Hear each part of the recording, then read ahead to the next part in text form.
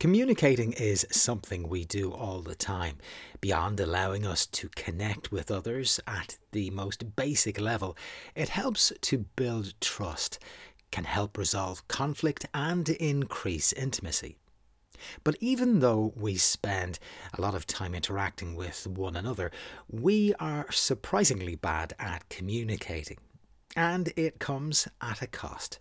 Poor communication, like not listening, saying the wrong thing at the wrong time, and speaking in the wrong tone, all impede us in our personal relationships and at work. But the good news is, good communication skills can be taught.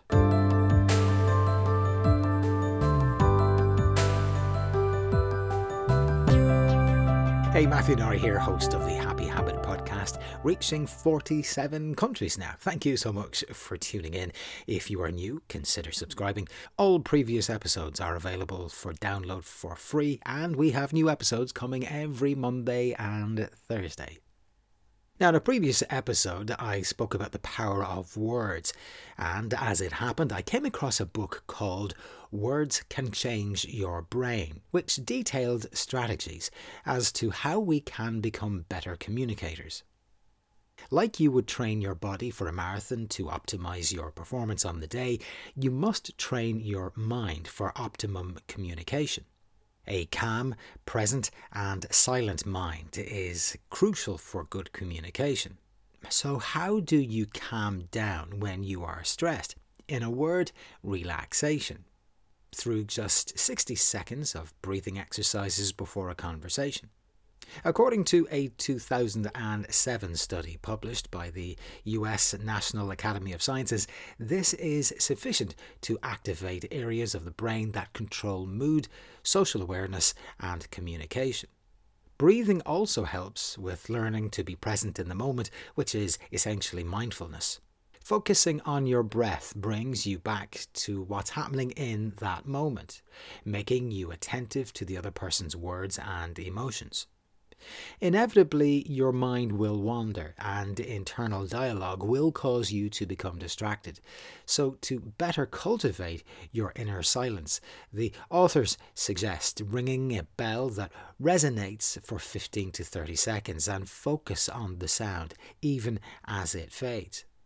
When the sound fades completely, focus on the silence. Repeat the exercise several times, aiming to be more attentive each time. When you get used to focusing this intently, it becomes easier to silence your inner speech during conversations. Now, I have actually tried this by using a sound of a tolling bell on YouTube. It's really quite hypnotic and calming, and I would totally recommend it. Improve your communication and your brain functioning through positive thinking.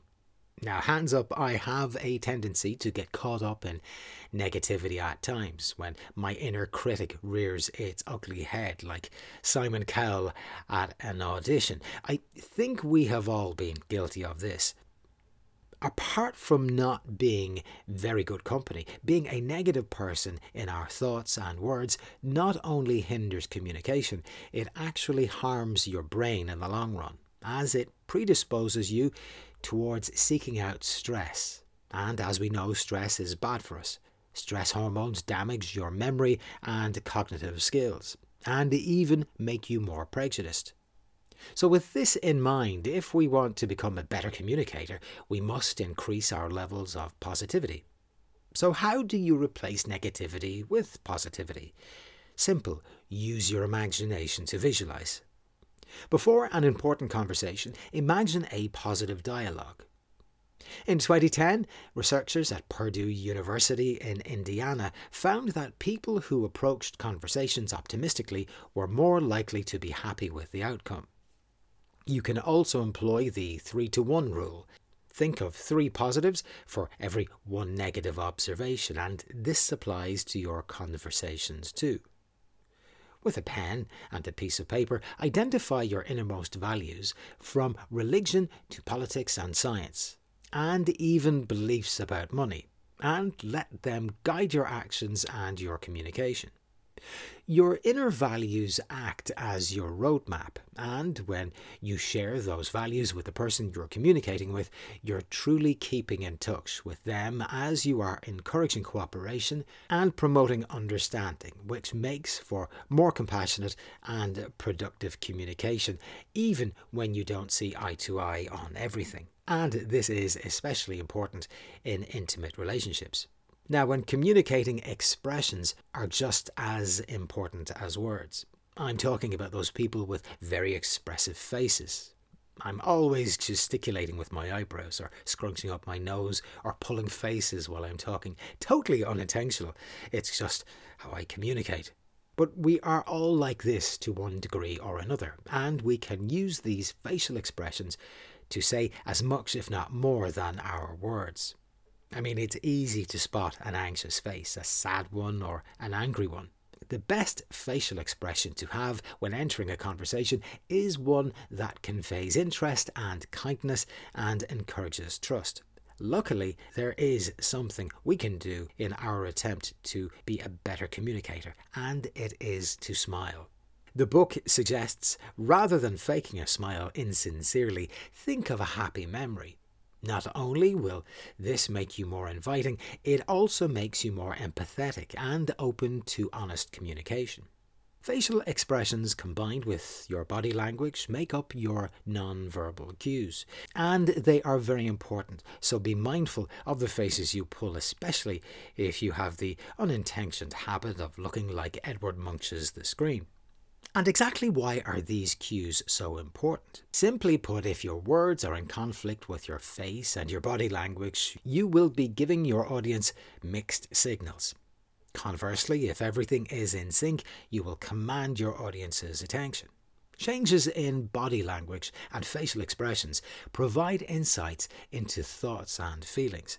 The next step to better communication is to express appreciation and use a warm tone to encourage receptiveness. There's a great quote: "You can catch more flies with honey than with vinegar." People respond a lot better to warmth than they do aggression. We all love compliments, but to work they must be sincere, in that you must actually believe in the compliment you are giving.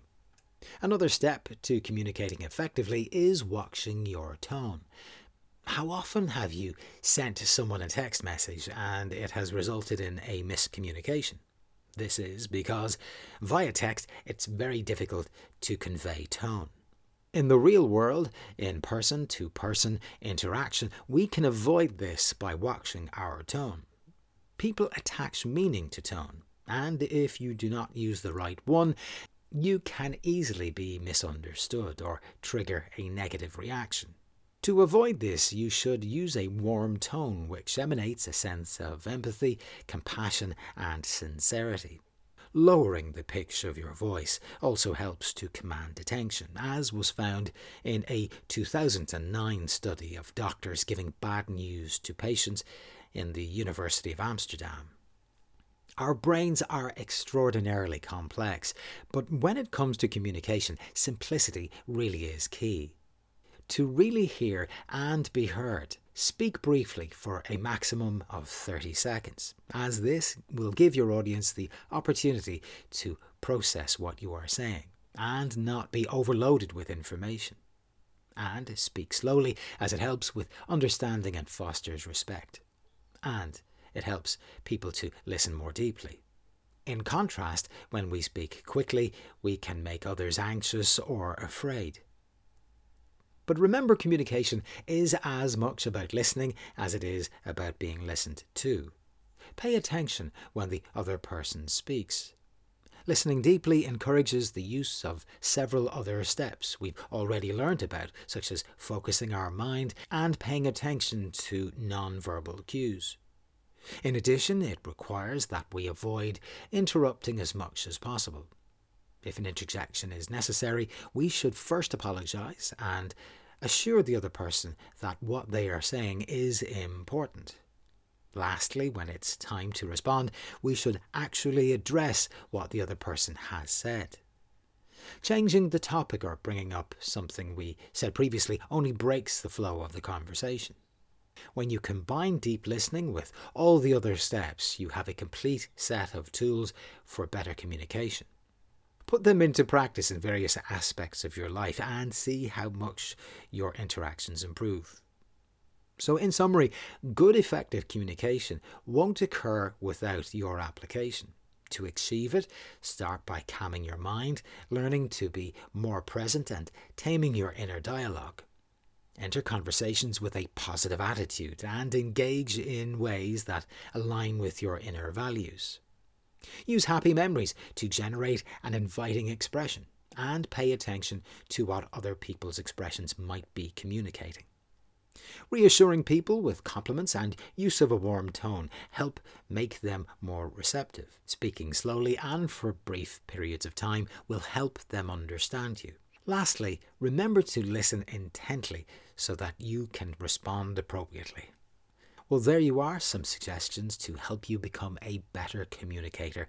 Hopefully you found them useful. Thank you for listening to this edition of the Happy Habit Podcast. Until next time, stay happy.